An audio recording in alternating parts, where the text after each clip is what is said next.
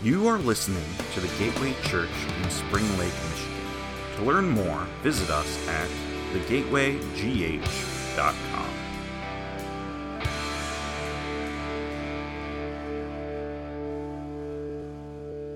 I want to start out by saying this. If you're from Scandinavia, if you're from Sweden, from any of these, and you haven't been home in 30, 40 years, what I'm going to say might not sit well with you. But I assure you, I do not intend to offend you or upset you. What the information that I have and the need that I have is from Sweden themselves, from Scandinavia themselves. This is what they say about themselves, and we take this stuff off of their websites and out of their news feeds, and we use it to explain the need. As of right now, Sweden is second as the least religious country in the world. About 90% are atheists or secular. There are more Jedi Knight than there are Christians. Only 3% consider themselves a Christian and attend the church on a weekly basis. I'll give you an example comparison. Illinois has 14 million people. Sweden has 9 million people. In the state of Illinois, there are 78% professing Christians, with 55% attending a church on a weekly basis. So, I mean, I don't know what the stats are for Indiana or Michigan, but you guys are saturated with Christianity, saturated with people who love the Word of God, who love God with all their hearts. But over there, there's none. So there's no well to be dug. There's no children to save. There's no villages to liberate. And I asked God, I was like, well, why am I going over there? You know, it doesn't seem like they need me. And I'll tell you what there are. There are the lost. And the Word of God says that all of heaven rejoices when one person comes to salvation. So my goal, my plan, our call has to do with salvation, with bringing them to know this God that saved me, who rescued me, and bringing that freedom to them so they're no longer slaves to their lifestyle and their sin. Through scientific and economical evolution, they deemed it unnecessary to believe in God. So there's churches there, but they don't attend them. They'll never talk to you about Christianity. You have to kind of circumvent that. And what I do is I'm super social. So my wife, not so much. She's an introvert. I will hug people in the parking lot of Walmart, different things like that. We were watching this movie, Trolls, with my kids, and there was this little ding on their watch, and they said, hug time. Well, I was walking through Walmart, and I was buying some milk, and I heard a ding, and I said, hug time, and I was by myself, and I turned around, there was this big old guy standing there, and he was like, bring it in. So we stood there for like 5 minutes hugging each other. And when I got back to the car, I told my wife about it. You should have saw her. She turned so red. And I was like, why are you embarrassed? She's like, I can't believe you did that. And left me in here with these kids. But, yeah. So we're going to have a time in Sweden. We're going to have a time in Scandinavia. One way or another, we're going to win some people to the Lord. Amen. And we're going to do it with the help of God, only by God's grace and mercy. But I believe that God has worked on their hearts and has moved them. 40 years ago, Scandinavia used to send out missionaries in droves. The state church was immaculate and wonderful and thriving. And now local people have gathered together to discuss the state of Europe and the religious state of Europe. And they said this, they said if the church dies, if Christianity dies, it dies first in Sweden. And that's the message that I heard from my leaders. And I told them, I said, it's going to die after I die. It's going to die after my children die and my grandchildren die, because at that moment I made a choice again. I made the choice to follow after what God had called me to do. But at that moment, which was about a year later, I said, you know what? I'm giving it all to God. Everything that I have left inside of me, every generation I have left, we will lay down our lives for the cause of Christ to see people come to salvation and have the freedom that we have. And it's not freedom to do whatever you want in life. It's the freedom from sin. The separation from God to be with him again right here, right now. So with that, I'll tell you what we're doing. We're going to be in a city called Eskilstuna. It's about an hour away from Stockholm. And we'll be working with this local Pentecostal church. Carl and Ruth Hasselgren are the pastors there. And we're going to be there for about 2.5 years to 3 years, depending on if the budget holds up. But our goal is to reach young families and bring them into the church and get them thriving in their community and living for God, and to help this church. They don't have a lot of educated leaders. They don't have a lot of leaders at all, anyone to really rise up. There's not a lot of biblical schools there, as you can imagine. Secondfold, what we're going to be doing is going out into the universities, and we're going to be going out into these universities to reach university students, college students. Over there, university is free, but they have a lot of foreign exchange students that come for their schooling and stuff like that. It's not free to me. If it was, I would probably enroll really quick because that would be an easy way to get into the university. But instead, I have to sneak around and try to figure out something else. But we're going to be going to these universities and try to start campus ministries, different things like that. Statistics show, Joyce Catano, I don't know if you're familiar with her, but she's the area director over Asia and with the Assemblies of God. And her main goal is students for Christ, college age, things like that. She says between the ages of 20 and 24 is where she sees most students coming to the Lord. Why? Because even though you know everything, you don't know who you want to be, and you don't know what you want to be. And if we can infiltrate that and teach you about Christ and say, you can be a doctor, but you can also be a Christian. You can be a lawyer, but you can be a Christian too. And you can live for God with all of your heart. It doesn't have to be either or, you know. So that'll be our goal. We leave for Sweden in April. Once our budget is raised and everything, our date is April. The kids will be fly-worthy by then, and we'll be able to just get on a plane, us and the other 4, and land in Sweden and begin work. And part of that is the budget that we have to raise.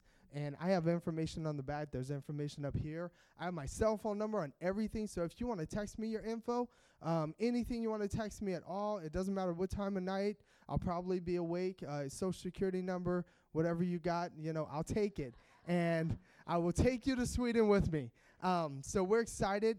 We've raised 100% of our budget, and we've raised about 35% of our monthly support. So anything that's given converts to monthly support, and we're looking for monthly partners at $30 a month, $50 a month, things like that. So, yeah, thank you guys so much once again, and God bless you. Amen. Let us pray. Father God, I come to you. Lord, I pray that you would stand with me, strengthen me, so that the message might be preached fully through me, and that all might hear. Lord, this is my prayer this morning, Father, that all would hear and know. Lord, I thank you for being here. Father, I thank you for every person that is here. Lord, I pray that you begin your hand of ministry upon their lives right now. In Jesus' holy name, amen. All right. Well, I like to start off. I'm going to talk about memories, but I like to play a little game real quick, and all you have to do is raise your hand. It's a memory test. Have you ever forgotten what you wanted to say? You ever did that? Who's ever done that? You ever forgotten what you wanted to say? It's a pretty common thing. Have you ever walked into a room and forgotten why you went into that room? Have you ever forgotten one of your children at a Walmart or a nuclear power plant? Anything like that? Some bad parents out there. Well, I haven't forgotten any of my kids yet, but I hope to one day. So, yeah, memory is a strange thing. It's it's baffled science for such a long time, and these were one of the things that God had spoke to my heart from the beginning. Within that 5 minutes that I talked about, my mind was flooded with all of this information that I didn't know. See, Scandinavia, Sweden was not even on our radar. We were working as associate pastors down in Verdun, Illinois, which is about 20 minutes south of Springfield and 30 minutes from anywhere important. And we were working there as associate pastors for about 3.5 years. And we, our plan was to be senior pastors. We were going to move down south where it was warm and beautiful and sunny all the time. And I had some churches that I was speaking to.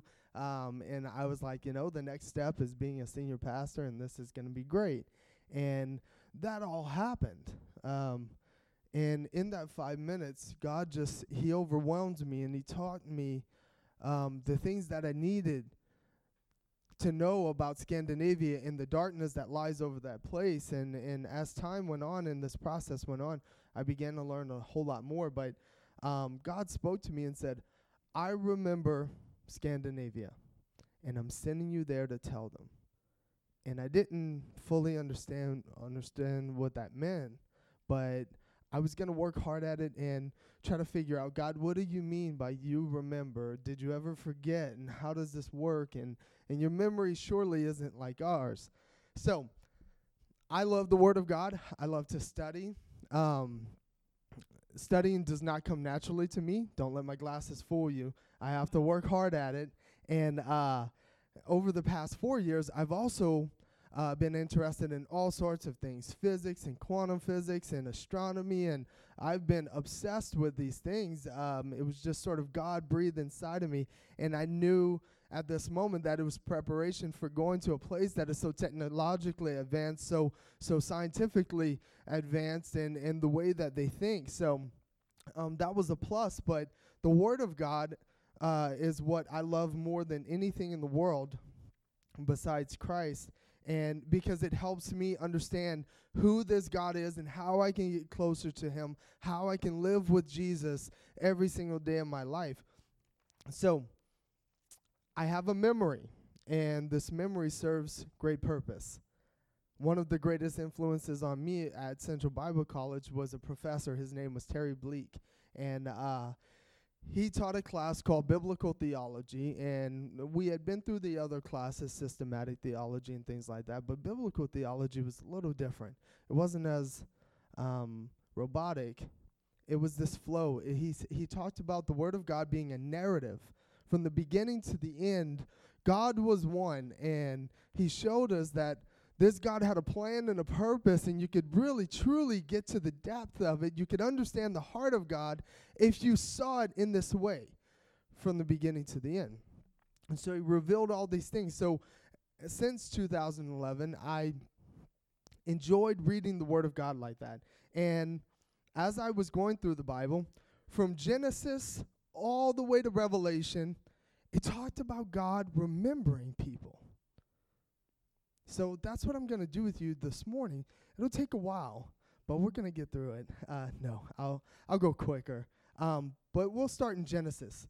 Genesis chapter 8:1 is the first time I find that God remembers someone. And I took note of it. Normally, if the Bible says something 3 times consecutively, scholars will take note and say, hey, it's trying to tell us something. Well, 177 times it talks about God remembering. And so I went to my sources and I began to study. But I got to Genesis 8:1 and it says this. But God remembered Noah.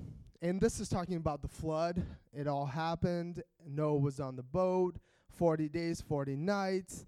And this is where we pick up, and it says this, but God remembered Noah and all the wild animals and all the livestock with all that were with him on the ark, and he sent a wind over the earth, and the waters receded. So God remembered Noah, and he saved him. He rescued him. And I thought, hey, that's pretty cool. Is that what you want to do for Sweden? Is that what you want to do for Scandinavia? and that would be a very short sermon.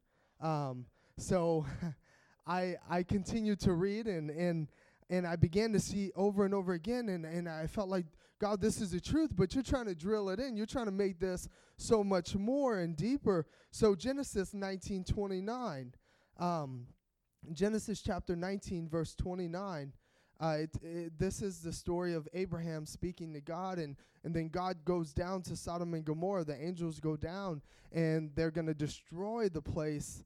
And so that's the background of this verse.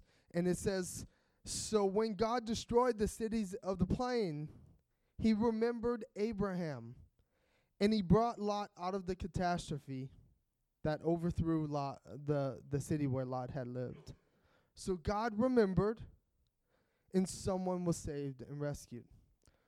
Over and over and over again in Exodus, Rachel, when she couldn't conceive, Israel, while they were slaves, Hannah, so many people, God would remember, and the Word of God tells us this, that he remembered them. And I was kind of puzzled. I'm like, God, how does your memory work? And I wanted to really understand this. So I knew my purpose and my plan when I went to Scandinavia. I knew this God who was backing me up, and I knew exactly what he wanted me to do, which I didn't need all the details, but I wanted to learn. So I thought maybe if I understood how we remember, maybe I could understand deeper how God remembers. And I went on this process of learning. I went to Johns Hopkins University's website, and they've been doing neurology work for a long, long time. And the leading studies, a long time ago, they didn't understand how memory worked. They couldn't figure out how it was stored or anything like that. They knew that if you damaged the frontal lobe or the temporal lobe, you'd probably have some memory issues. But they really didn't understand it. So with the advancement of science and technology and things like that, I am pleased to say that we are now more confused than ever. Yeah. I found nothing. 2 weeks of studying, and they really had no answers. The advancements, they found things like, for example, memories are a total brain function, even firing small electrical charges in the heart. It engages the whole body, and it dictates everything that we do. From the beginning of our day to the end of our day, our memories, they push us and they drive us to do the things that we do. What if you forgot how to drive? So many things can be so dangerous. Memories can be used. They can be used to harm or to help. They can be used to hurt. They can be used to heal, to break, to love, to hate. They can be used. We use our memories constantly in this way. But what that told me was this, is that God, when he remembers us, I think he remembers us out of love, out of this all-encompassing love that is amazing and unexplainable and really no reason for it, but this God loves us and he cares about us and he remembered them. So as I continued on reading through the Word of God, I got to the main scripture that I want to share with you this morning. It's in Judges chapter 16. Judges chapter 16, starting in verse 23. And if you can turn there, I really want you to understand this scripture verse. I prayed over this, and I began to seek God's face, and I'll give you a little background about this scripture. Judges chapter 16, verse 23. This is the scripture about Samson. He's a mighty man. This is picking up towards the end of his life. Samson was a very strong man. At this point, the Philistines have captured him. They've gouged his eyes out, cut his hair, and they've drug him off, right? And this is where we pick up. The Philistine rulers held a great festival, offering sacrifices to their god Dagon. They said, "Our God has given us victory over our enemy Samson." When the people saw him, they praised their God, saying, "Our God has delivered our enemies to us, the one who killed so many of us in our power." Half drunk by now, the people demanded, "Bring out Samson so he can amuse us." So when he was brought from prison to amuse them, Samson said to the servant who was leading him by the hand, "Place my hands against the pillar." that hold up the temple. I want to rest against them. Now the temple was completely filled with people, all the Philistine rulers and about 3,000 men and women on the roof, and they were all watching Samson amuse them. And this is the part that stood out. Verse 28. And when I read it, it says this: Then Samson prayed, Lord, sovereign Lord, remember me again. Oh God, please strengthen me one more time. With one blow, let me pay back the Philistines for the loss of my 2 eyes. So he said, remember me. And this is really the first time in Scripture that someone asked God to remember them. And I was confused by this. I just read the entire story, right? And I'll explain my confusion. I asked myself, what could you remember about Samson?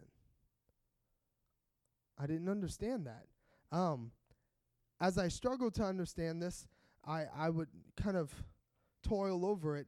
This is the thing about Samson. I just read the whole story, and Samson spent his entire adult life disobeying God. He ate honey out of a dead lion, gave some to his parents. That's super gross, and it broke his covenant.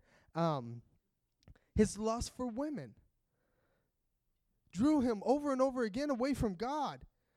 And then he fell in love with Delilah, who wasn't his wife. Then finally giving up the one thing that made him holy, that made him a Nazirite, that made him strong and powerful and a judge for the Lord, he gave it up to this woman. So as he's standing there chained up or leaning against this pillar, what could God remember about him? I struggled with that, and I didn't understand it at this junction. Christ wasn't here yet, so what redemption was there for him? So I began to look at all the commentaries that I had and study and try to figure out, can I get some clarity on this? And I really, not a lot of people would talk about this concept of God remembering. So I didn't get any clarity, and I needed the Holy Spirit to speak to me and to really drive it home. And I looked at the Hebrew, and this was really interesting, and it kind of opened my eyes to this, and it was a process that God used. In the Hebrew, the phrase remember me, in most translations, it's zakar with a little bit of extra wording for the word me, but there really wasn't a word for me that existed that we had when our Bibles were written and translated. So I didn't get a whole lot of clarity, but as I continued to research, in the Dead Sea Scrolls that were found in 1947, they're called Dead Sea Scrolls, they found the oldest living copies of our Bible today that confirms that what's written here is also true and in fact of what was written back then, and it wasn't tainted, it wasn't defiled in any kind of way. So in the Dead Sea Scrolls, there was something interesting that came up. The word that is used there in their copy of Judges is malafa, which means braid. They kind of interchange it. Braid. So he was saying to God, remember my braid. Remember my hair, my covenant. Remember that. And God spoke to my heart, and he told me this. He said, Samson wasn't asking me to remember him. He wasn't asking me to remember him at all. He was asking me this: remember what you intended me to be when you created me, and make me that again. And I began to weep. I began to cry because I knew the good things that God had for Scandinavia, that he had an intention for them, and he was going to make them that again. He was going to change this course. And Samson opened my eyes to this, and it was amazing. And I was like, I thought Samson was being selfish. Remember me, oh God, now that I've squandered everything. But what he was saying was this: you had a plan and a purpose for me. You had a reason, and I messed it up, but that's okay because you're God and you're bigger than me. So can you remember me? And God remembered him, gave him his strength back. He destroyed the temple and paid back the Philistines. So, God can remember. And I began over and over again, just systematically going through and seeing the story of God remembering people and this aspect and this attribute of God. So I got to the end of the Word of God towards the New Testament, and one time in the New Testament, it talks about God remembering. You might know the story. It's found in Luke chapter 23, verse 40. And I'll give you a little background. Jesus Christ, he was flogged and beaten and captured and then nailed to a cross. And as I went through the Word of God, I began to see how people would ask God to remember them, and Hezekiah and Jeremiah, and then they kind of explain, God, I've done this for you, and I've done that for you, and there were great merits, especially Hezekiah towards the end of his life. And Hezekiah rolls over in his bed, and he says, God, remember me, and God restores his life 15 years because of the great things he did for God, and God knew he was going to do greater things. So none of that really stood out, but then I got to this, Luke 23, verse 40. And in this time, Jesus is nailed to the cross. He says this is what's going on. But the other criminal protested. Everyone's yelling at Jesus. They're spitting at him. Criminals are on his left and his right, and one of them is saying, hey, if you're God, get us all off of this, And it says this, but one of the criminals protested, don't you fear God? Even when we've been sentenced to die, he says this, we deserve to die for our crimes, but this man has done nothing wrong. Then he said to Jesus, remember me when you come into your kingdom. And Jesus replied, surely today you will be with me in paradise. Now, by the time I got to this scripture, it was about a month later, and I kind of forgot what I struggled with Samson, because memory is a funny thing. So I kind of struggled all over again. I'm like, for a minute, I was like, God, what could you remember about this dude on a cross? That doesn't make any sense. And then what I did is I wanted so badly to link these together. But I'm an honest person. I try to be. And I don't want to lie to you. One of the biggest convictions I have is taking scripture out of context or making it into something that I want it to be to serve my purpose, and I don't want to do that. And I don't want to be dishonest with you. And I don't want to just say this matches all together and it's wonderful. But God took it to a whole nother level with me, and I'll show you. I looked at the commentaries and everything that I could find, and no one was really saying a whole lot about this phrase, remember me. And in the Greek, it's really, this Greek phrase, remember me, just means remember me, but it's only used right here. There's so many different words, Greek words for remember and me and all this, but this phrase is only used right here. Well, I had to search through the Iliad and the Odyssey and things like that to really understand how they use this, how the Greeks used it. And the way that the Greeks used it was always a person talking to a god, saying this, remember what you intended me to be and make me that again. That was the intention of this phrase, was to restore and to remake into what perfection looked like. So then God spoke to my heart again and said, this thief, he wasn't asking Jesus to remember him.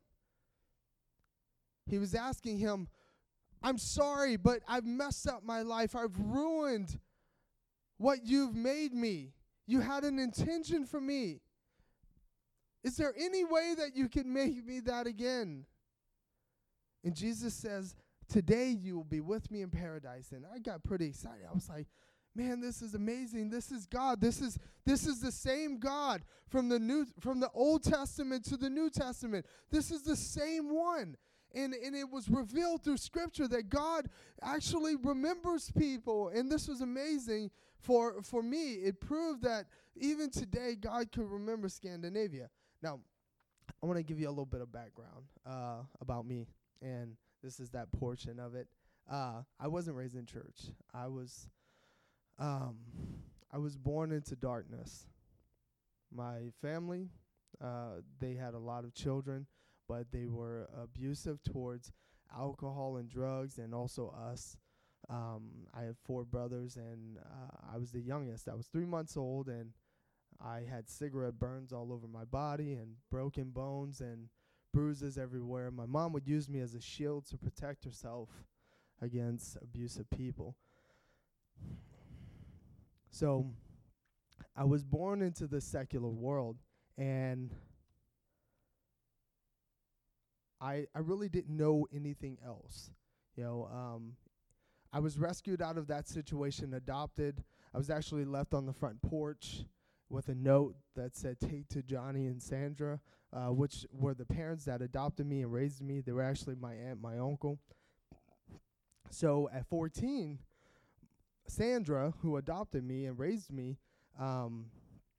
she raised me right in a lot of ways. They provided everything for me. I had 4-wheelers and a nice house, and they owned businesses, and life was so sweet and so good. It wasn't Christian. It was still secular in so many ways. There was drugs, there was different things like that, but it was a great life. And she passed away when I was 14. It was sudden. She was 44 years old. She had an aneurysm and died. And about 2 months later, I was homeless.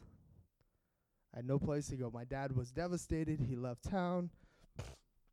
So I decided to stay at home as long as I could. And I remember just hanging out at my house, waiting for something to happen, waiting for anyone to happen, and eventually getting hungry and more hungry. And I would go hunt, and I would go fish, and I'd do different things like that. And so they sold the house. I ended up on the street, living from park bench to park bench, maybe a friend's car, different things like that. I had a hammock. I would sleep out in the woods quite often. And I turned to drugs because drugs were fast money. It was easy for me to sell. I knew a lot of bad people. And so at 16, I became a full-fledged drug dealer. I fought all the time. I at a certain point, I enjoyed fighting with people. It was a reputation that I had. I could fight, so I'm gonna fight with you, and I'm gonna take care of my own. And I earned money all the way till I was 21 years old, and it just got worse and worse. And I did terrible things, horrible things, and I would walk around with this guilt that was on me, and this shame, and just sort of ostracized from society. But in my own world, people looked up to me. They respected me. I took it. I demanded it. And that's what I became. In a secular world, I was a monster. And God kind of reminded me of that time. And I thought to myself, if God could remember, could he forget? And when we interact with secular people or atheist people, a lot of times they'll read the Old Testament, and they'll say, your God is if he's real, he's evil. Because look at all the terrible things that he had Israel do, and all the terrible things that he did, right? Because they read a lot of things out of context. So one of the scripture verses that I like to use, if I'm able to, it's hard to use scripture with people who are arguing with you, so I try to stray away from that. But what I do is if I get an opportunity, Ezekiel chapter 18 is what I go to, and it reveals something about God forgetting. It says this, Ezekiel chapter 18 and verse 21. It says, but if the wicked man turns from his sins, which he has committed, and observes all my statutes and practices justice and righteousness, he shall surely live, he shall not die. All his transgressions that he has committed will not be remembered against him. Because of his righteousness, which he has practiced, he will live. And this is where God speaks to Ezekiel, and he says this. He says, do I have any pleasure in the death of the wicked? When so many people in our world say, God killed that person because they were evil, or God did this, or God did that. God tells you his heart right here in the word. He says, do I have any pleasure in the death of the wicked? Rather that they should turn from their ways and live. So God would not remember your transgressions or anything like that. I have a memory. March 12, 2006. I was 21 years old, first time I ever went to a church on a Sunday morning. I went to this church a few times before, on a Wednesday, about a month before. Each Wednesday I went consecutively. First time I went, I thought it was strange. Everyone was clapping their hands and singing songs, and I smelled like cigarettes and all kinds of other things. And I was like, this is different. And I went on a Sunday morning for the first time. This is a bigger church. It's about 2,000 people. It's a large building, and there was a balcony. So I went in, and I was in my club clothes, and I had my hair done, and I got up there, up in the balcony, and I was looking out at the crowd, and service went on, and towards the end, the pastor, he didn't give an altar call or anything. He just prayed, and he ended the service. And I was looking around as he was praying, and I didn't even know I was praying because I didn't know how to pray or anything like that. So I just said, God, that's what I want to be. I was looking at people like you, and I was like, I want to be that. I want to be a Christian. I don't care if I ever hear you or feel you or if anything changes. I just want to be a Christian. These people, they're not afraid and they're not scared and they're not me. I just want to be that. And after the service, I walked down to the pastor, and I remember everything about it. He was about 6'2", gray hair. He had a gray suit, white shirt, yellow tie, brown belt, brown watch, brown shoes, boxers on. No, I don't know if he had boxers, but I remember every detail, everything about it. And I walked up to him and I said, "What do I have to do to be a Christian?" And that's exactly how I said it. I said, "What do I have to do to be a Christian?" I was confused in the moment. I was like, I don't know what to do. How does this work? What do you do? So he just pulled me to the side and he prayed with me real quick. I remember every word of the prayer. You want to come up and just play a little bit? I'll end with this, but I remember everything about it. And nothing weird happened. I didn't levitate, or I didn't used to have blonde hair and blue eyes. So nothing strange happened, but something much bigger, much greater than all of that. All the guilt that I had when I came and I was walking down, I was thinking about all the past things that I did and all the people that I'd hurt, and I was feeling so unworthy to be in a building like this. And when I prayed with him, all that guilt was gone. And I remember I didn't notice it, but when I got out of the building, I was like, I don't feel that. I don't feel that weight. I don't feel that guilt. I don't feel that anymore. Where did that go, And I realized that it was salvation. It was Christ who saved me. And no matter what happens, no matter what theories, no matter what comes on the news, no one can ever deny your salvation. No one can ever debunk it. No one can ever disprove it. So this morning, I would have you just think, is there something God can remember you for? Do you believe God can remember you? He spoke this to me while I was doing this. He said, "Corey, when I saved you, I remembered you. And now I'm making you into what I intended you to be when I first thought of you, when I first created you, when I first made you. I'm making you into that again." So if you need God to remember you, maybe it's for salvation, be bold if you can. Say, what do I have to do?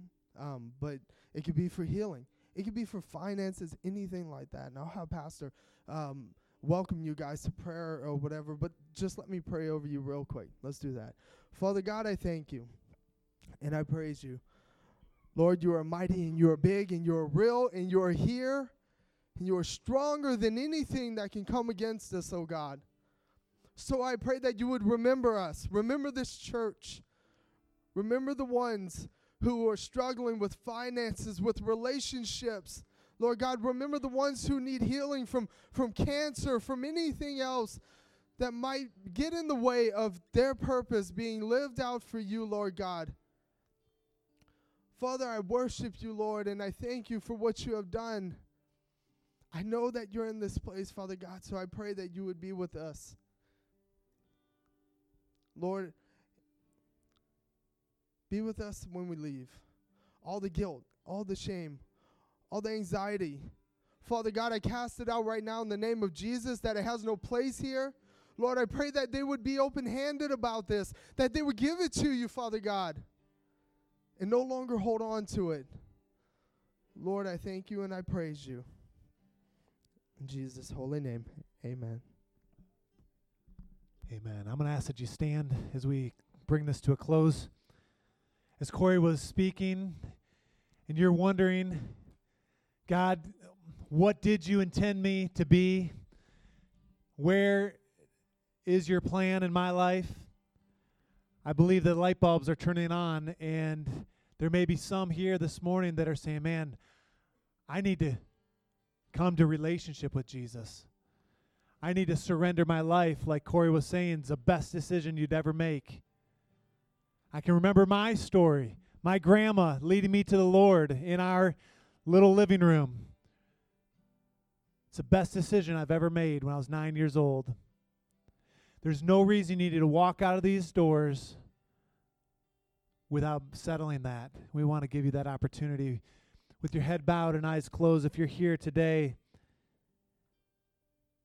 and the light bulb's gone on saying, Lord, what did you create me to be? He created you without any shadow of a doubt to be a follower of him. It says in Scripture that he desires for all men and women, young and old, to have a personal relationship with him. And if you are here today and you do not have a relationship with Jesus and you're ready to receive Christ, I want you just to lift up your hand right where you are. I'm not going to call you out or bring you forward even. Who else? Got a young man here? Thank you. In the back, yes? Who else? We've got a couple individuals. Anyone else ready to make that decision? Say, man, I want to know for sure. I want to make sure that Christ is in me. For the sake of these two, would you just repeat a prayer after me? And especially for those two that raised your hand, say this with me. Say, Dear Heavenly Father, I'm learning your story and that you have a plan for me. And part of that plan is for me to know you. So help me to know you. Come into my heart. Make my life clean. Take away my sin. And give me victory. I pray it in Jesus' name. Amen. And you know, it's not the words of that prayer that are all that special. But I'll tell you, if you mean what we just prayed, your sins are taken as far as the east is from the west. And at lunchtime, I want to talk to you about God remembering. Does he really forget? We can talk about that. But he doesn't hold it against us, that's for sure. And he doesn't hold your sin against you any longer if you've made that decision. And with God's amazing grace, he gives us a new life, and we can walk in that. How many are thankful for a new life? Amen? Oh, man, I know I am. Well, this morning I'm going to just have a closing prayer, and after I say amen, I want you to turn and greet one another before you go. But know this, that when you walk out of here, for those of us that do know the Lord, there's someone we're going to meet today. There's someone that we're going to meet this week or later this month that needs what you have. And the passion to reach one more has to be right at the top, and we want to commission you to do that. So, Lord, I pray that you would go before us, behind us, and all around us, helping us, Lord, to reach one more.